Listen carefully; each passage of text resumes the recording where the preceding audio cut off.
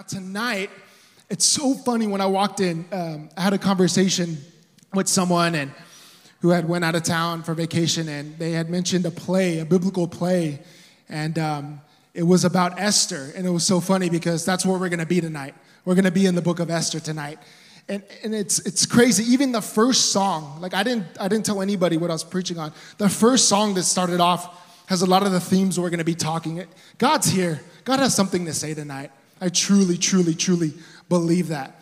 Well, if you have your Bibles tonight, open up to Esther 6. Esther chapter 6. Esther chapter 6.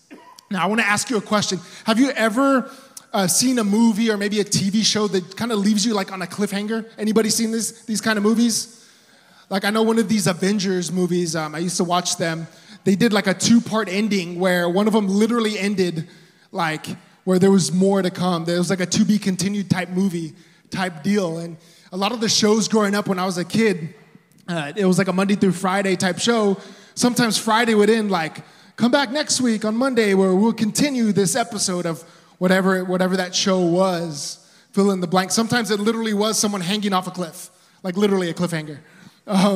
But I think that sometimes life can be like that too for us. When we're thinking about the future. I'm so always thinking about my students, my middle schoolers and my high schoolers so often, and just knowing when summer hits, it's like a transition period into another grade level, right? Some of my guys are going from middle school to high school. They're going to a brand new school, and that can be a little scary sometimes. And we don't have the ability to see what's going to happen next. We don't have the ability to see the future. But we know what God has told us in His Word about our end of time. And sometimes we don't see what happens in between, and we don't know what to expect. There can be a lot of uncertainty about our future a lot of times. Anybody ever been there? Just uncertain what that next move is, uncertain what's going to happen. And sometimes we can't see the results of our actions and what they're leading up to. Only when we look in hindsight, we see, well, God was there. God was there. God was there. He was there the whole time.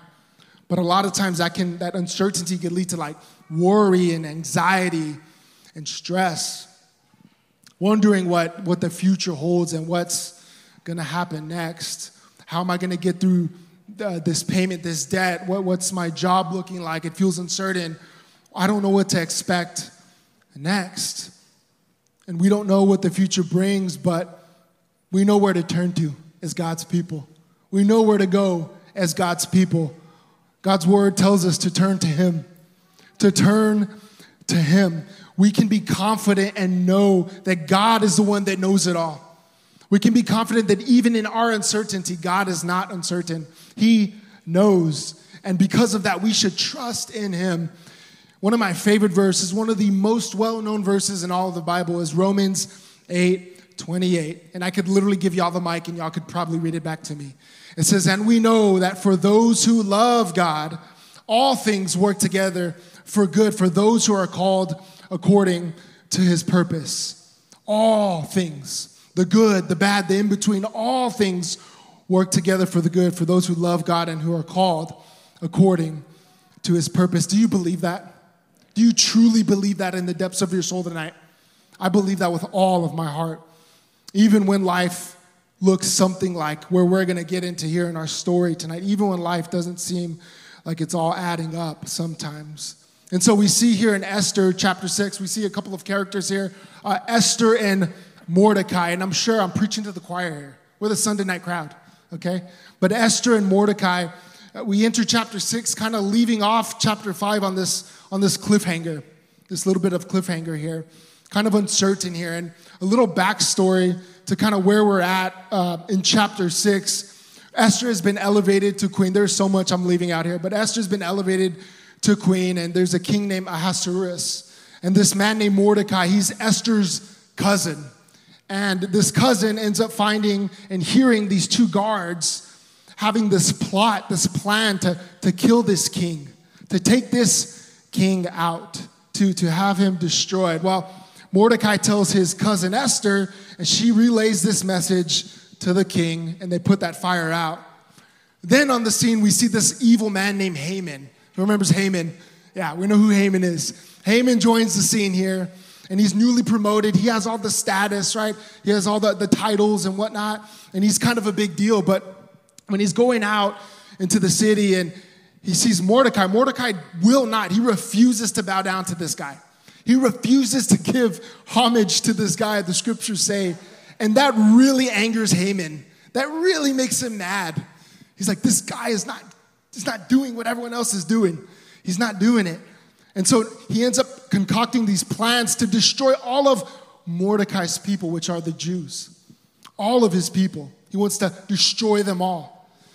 He says it in a way to the king to where he gets this thing signed off by the king with this signet ring, with the stamp of the king's approval. This thing is now law. There is now a date in the future where all of the Jews are going to be destroyed, or seemingly. Esther begs and pleads before the king. And in doing this, she's risking her life just to go before the king, just to enter his presence. When she's not summoned, she could be killed right there on the spot, but he extends his golden scepter and he allows her to come in and allows her to speak. And she pleads for the life of her people. Her life is spared, and the king asked her, what do you want? And she says, well, let's go to this dinner party. You and Haman and myself, we'll go to this dinner party. And while there, they eat and drink, and then the king asked her again, so okay, we're here at this dinner party. What's your request? What's your wish? She's like, well, let's come back to another dinner party. We'll come back to a second one. So they kind of disperse that after that dinner party, that first one.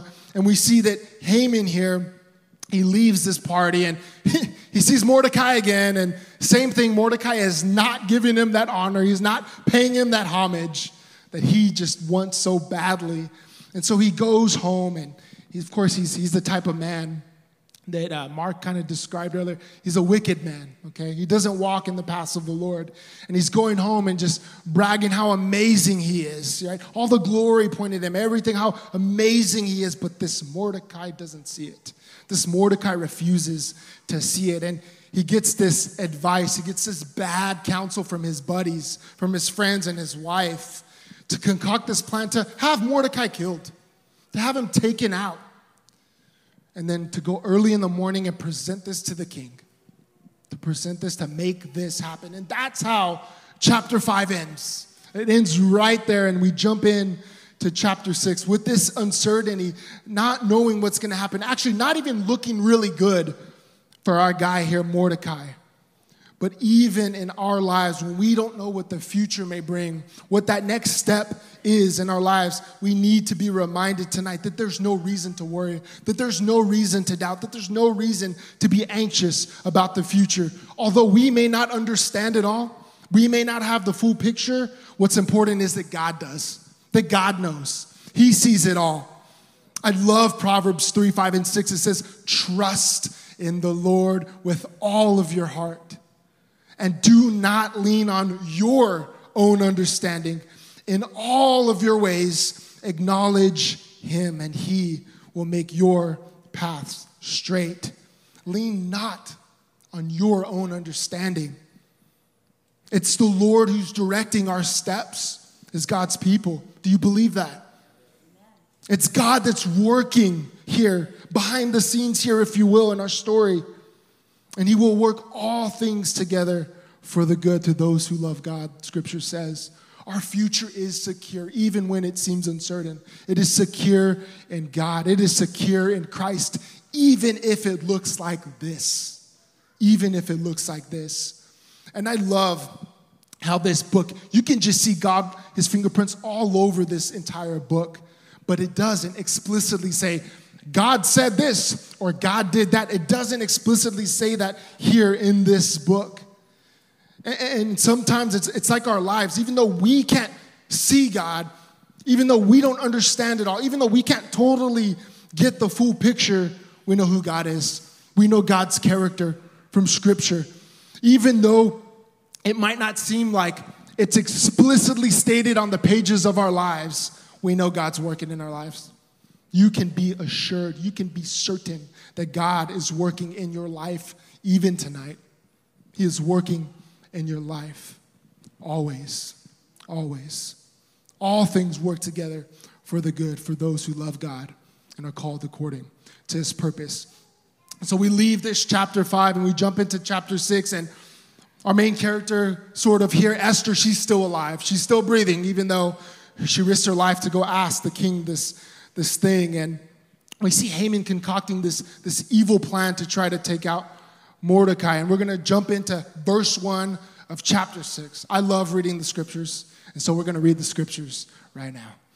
Chapter 6, verse 1. On that night, the king could not sleep, and he gave orders to bring the book of memorable deeds, the Chronicles, and they were read before the king. Verse 2.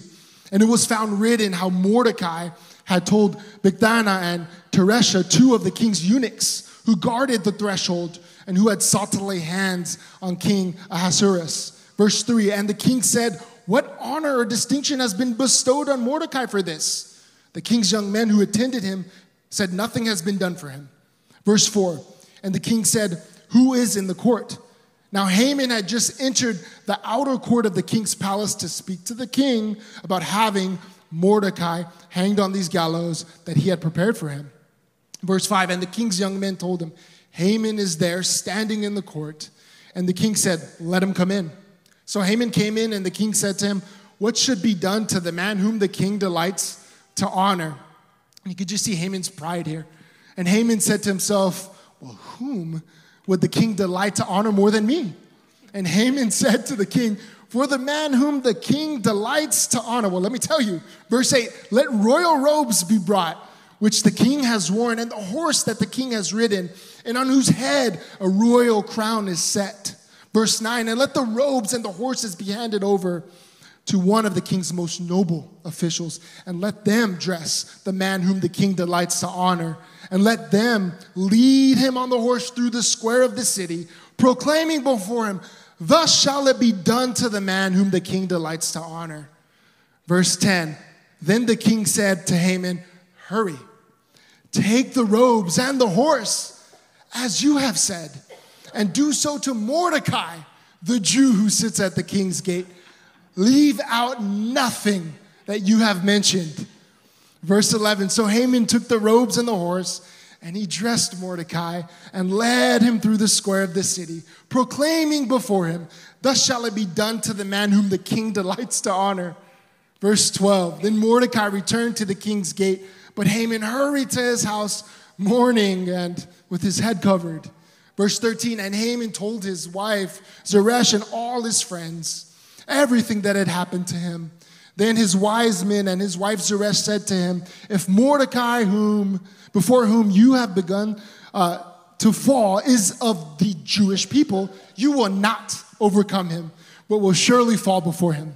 Verse 14, while they were yet talking with him, the king's eunuchs arrived and hurried to bring Haman to the feast that Esther had prepared. We can trust God that he is working all things for the good, for us, for those who love God. And I love how this starts off saying on this same night, there's this ongoing night that's going on, and the same time that Haman is devising this evil plan to have Mordecai killed, he's building literally this death trap, this death display for Mordecai's life. At that same exact time, sleepless, building this overnight, it says that the king was sleepless. That while he was busy building this, while he was busy concocting this evil plan for Mordecai's downfall, for Mordecai's demise, we see the king is also awake, that something is happening with this king over here. We see God involved here.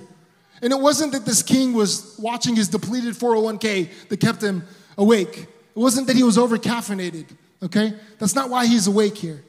He doesn't have regrets of telling Esther that he said she could have up to half of his kingdom. She offers that again in chapter 7. He offers that again.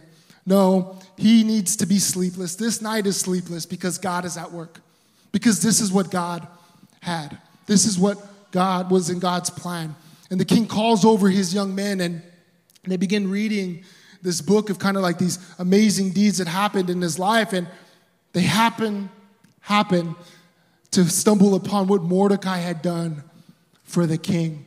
And they see that Mordecai was never rewarded. He was never properly thanked at all. At the same time, at the same night that all of this evil plan was concocted, the king was noticing something, that Mordecai was responsible for saving his life and that he should be rewarded properly. Look at the timing here. You can see God involved here. You can see him all over this. And in Persian kings, which this guy was, they were known for rewarding handsomely those servants who were faithful, especially a servant who would have saved his life. Because this would have encouraged other people who would see this man getting rewarded to do the same.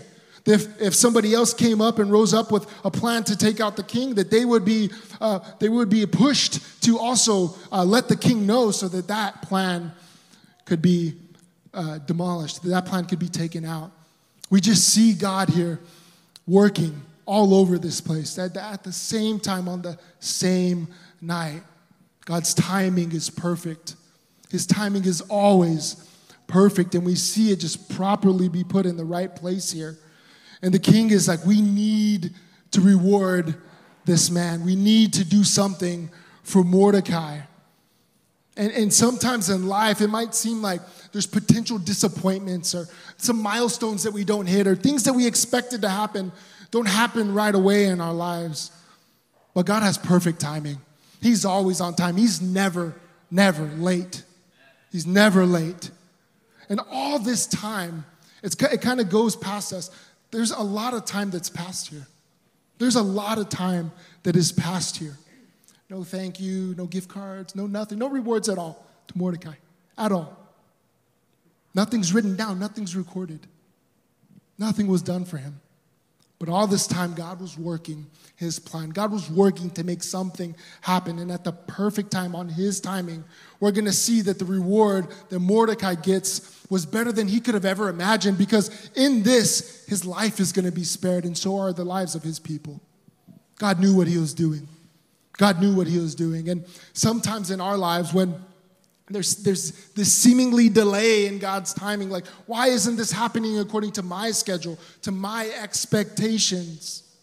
God's doing it because it's going to be for your good, for your best. It is always best on God's timing. And God is willing to wait years. Are you? Do you trust him for that? I always think about Abraham and the promised son. That was multiple decades, people. That was multiple decades. Maybe that doesn't bring you comfort, but we need to be okay with this. In God's plan, we need to trust in him, not our own expectations, not in our own understanding. We must trust God that he knows what's best for me. He knows what's best for me. And again, we see the king and Haman. They've been up all night, and for two very different reasons. And Haman's busy building this thing, and the king can't sleep. And Haman strolls in at the perfect time again, as if this was directed by God. And he strolls in at this perfect time, taking the advice from his evil counsel, from his friends and from his wife, to have these gallows built and to go early in the a.m. and tell the king his plan. And he comes in right when the king's asking, how can I reward this Mordecai? How can I reward him? And they're like, well, Haman's out there. He's like, okay, bring him in. What perfect timing. And he brings in Haman. I challenge you to look back on your own life, to reflect back on your own life and see the goodness and faithfulness of God. God is so good. God is so faithful. Maybe things that you look back in your life that in the moment you didn't see God working, but as you look in hindsight, you can see that God just lined it up perfectly. And it worked out for his perfect purpose. His timing is always perfect. He's never late. And we see the king again and Haman here. And the king asks Haman, now that he's in his presence, he says, what should be done to this man I want to honor? And he doesn't say the name, right? He doesn't say the name. What should be done to this man that I want to honor? And Haman, he's just standing before the king, just so selfish and just so full of pride, thinking this must have been him. This must have been talking. There's nobody else. This is Haman. This has to be Haman. This has to be me, right? Always doing what's right in his own eyes. always doing what's right in his own eyes. And he's like, okay, well, I think we should do all these things. Let's put these robes on him. Like he's going to be like the king riding on his horses. Give him the crown. Give him all of it.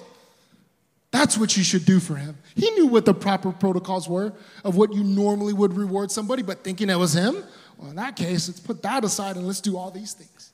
I want the kingly treatment. I want the kingly treatment. And you can just see that he has all the glory directed on himself. He has everything just pointed to him. You can see sin on full display here. The wicked man, the way of the wicked, as we saw this morning, just focused on self, self-absorbed, glorifying self, no regard for others, definitely no regard for God, all about self. This was Haman here. And his downfall is being prepared here. His downfall is being prepared. Trapped in his own prideful desires here. We see what ends up happening here. Just thinking that all this was for himself, this wicked man. But God's perfect timing created this opportunity here. Things couldn't possibly get better for Haman, he probably thought. But he says, do this, do all of this, right? I can imagine him just going through that whole sentence like, and then he says for Mordecai at the end. Can you imagine the pride hit there? Can you imagine that? What he must have been thinking? But the Bible says that pride comes before the fall. Pride comes before the fall, and that is playing out right here in our story. This wicked man, this Haman, he embodies that. He embodies that. And then even thinking as a Christian, maybe even in your own lives, maybe like Haman who had the status and like Haman who had the titles, maybe in your life you see your troubles that way. Like they have the status. They're so high in this high position in your mind, and it seems like these gallows, like everything is just stacked against you. That these gallows are being built for your downfall, so to speak. That the outcome is looking bleak in your life. Maybe you're facing something like that tonight, but know that God is working it all for your good. He's working it all for your good, and his timing is perfect. He will see you through. He always does. He always does. And there would have been delays and delays and delays and closed doors for Mordecai here, and all this time has passed. But again, thank God he's not like us who shows up late. He shows up on time every single time. Every single time. And we see what ends up happening here. Haman ends up clothing Mordecai and doing everything he said for Mordecai. Everything that he laid out, he's doing it all for Mordecai. This Jewish man. And he ends up running home crying, covering his face, just humiliated. Like thinking it was going to be something so much different. He runs home humiliated. And this council that he goes to, these people, his friends, they end up telling him something so much different. Haman, he's not bragging this time. When he comes here, they say, well, if this man's Jewish, it's over for you. Like, what? That's not encouraging, you know? Like, it's over for you. It's over. And we see over and over again through God's word that God's people make it through because of God. Over and over because of God. He sees them through it all, and he will see you through whatever you're facing tonight. Whatever you're facing in your life, God will see you through. And again, we see this just perfect timing, everything lining up the way it should be all throughout this story. Even in the chapter 7 where Esther they end up at this party, the second dinner party. We see Queen Esther revealing like, hey, I'm a Jew. Hey, somebody's devising this plan to take out my people. And that person is this wicked Haman. That person is this wicked Haman. And he just sits there silent. Not a word was said.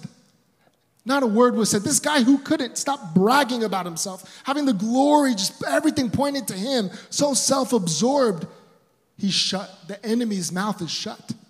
It is shut. Completely silenced. He's probably thinking like, check, please, like, get me out of here, right? And he's sitting there in silence, helpless, as this king is deciding his fate. And this just reminds me that God has already defeated Satan. He's already defeated the enemy. He is greater than the enemy that comes against you, Christian. the enemy that comes against you, believer. Greater is he who is in you than he who is in the world. No enemy is any kind of match for God. He has no rival. His mouth is completely shut here. And the king ends up going into this garden, and I can imagine him just walking back and forth, thinking about what he should do here. It reminds me of parents, like when your kid like does something so bad and just messes up, and like, what should I do? You could just see him fuming here, like he's just so mad here. And then he walks in again, the king, at this perfect time, at the right time, and he sees Haman begging Queen Esther, begging her in a way that he was not supposed to, falling before her on the couch, a way he was not supposed to. God is just orchestrating everything in this story. And Haman is executed on that very tool that he was built, on that very weapon that was going to be used against Mordecai. He's executed on that. God is making these things happen. Do you see what's happening in this story? Everything that has transpired up to this point, all these events, it's all on God's time, and it's all according to God's perfect plan here. From Esther being chosen as the new queen, all the way back in chapter 2, to Mordecai hearing this plot to kill the king, to Mordecai's honor being delayed, and we see the purpose there, to Haman's plan to kill all of God's people, to take out all the Jewish people here, to Esther risking her life before the king. All of these things, God has orchestrated all of this. All of these things are under the sovereign hand of God. All of them. He's working here, and he's working it out for their good. He's directing their steps. He's preserving his people even in the face of death itself. No matter what you're facing, know that God is working, that he's working it for your good. Again, Proverbs 3 says, trust in the Lord with all of your heart. Do not lean on your own understanding. In all your ways, acknowledge him, and he will make your paths straight. We see just God's victory over evil in this passage. And it continues here in this next chapter. We got one more point here. I'm looking at the time, and I'm like, wow, that's crazy. All right. But we see God just in this next portion of Esther in chapter 8, we see the impossible happen here. Have you ever heard a story or have seen something in your life that you're like, that's impossible, but then you see it actually happen? Have you ever seen that? Like, I'm sorry, guys, I'm a Spurs fan. The Spurs got the number 1 pick. To me, that was impossible, and it happened. Thank you, Jesus, for the number 1 pick. Anyways, but for real, we see that Haman's dead, right? All of our problems are solved. Pump the brakes. Pump the brakes, because there's still a massive problem. That edict that Haman sent out, that edict that he sent out to have all these Jews killed, that thing was still in effect, even though Haman's dead. Why? Because it was signed with the king's signet ring. It had the stamp of the king's approval, and that thing is irreversible. That thing cannot be overturned. It's not like they can hold the vote, like, let's vote on this thing. No, you can't do that. That thing's already out. It is law. And there is a day scheduled for these people to be put to death. But God's ahead of the problem. God's always ahead of the problem here. In Esther, we see that her wish was granted for her own life, but this request for her people was still unfulfilled because of this edict that is out there. And she could have just left it alone, but she goes in again and pleads for her people. She pleads for her people. This impossible thing. Can you lift this edict? But it has already been sent out. But God makes a way. He always makes a way, and he makes a way here. And we see that what the king says, he's like, well, write what you want concerning your people. Write what you want concerning them. And don't forget to do it in the name of the king. Write this new edict and put my ring, put my signet ring, my stamp of approval on it. So what was seemingly impossible is now made possible by God. God was in front of that trouble. He already had this thing already planned out. He already had a solution that was about to transpire. Mordecai had the signet ring. He had already been elevated. God knew what this was going to play out. And that encourages me, and that should be so encouraging to us, that even by the time that trouble comes on our radar in our life, when that storm finally comes face to face with us, that God already, he's been there. He's out in front of you already. That he's already there. Whatever it is that you're facing in your life, God's already there. The uncertainty about employment, God's there. About a diagnosis, God's there. About debt, God's there. About your kids and what school they're going to go to or whatever it is in their lives, God's already there. The next steps in your career, God's already there. He's already there. Do you trust in him for that? Do you trust him? He's the only one that can turn impossible situations into possible ones. He can make impossible situations a reality. He can make them happen. And I don't want to get too much in the weeds here, but in this first edict, I had this language laid out. And in the second one, we see that this same kind of language is used out, but in a way that is going to save the Jewish people.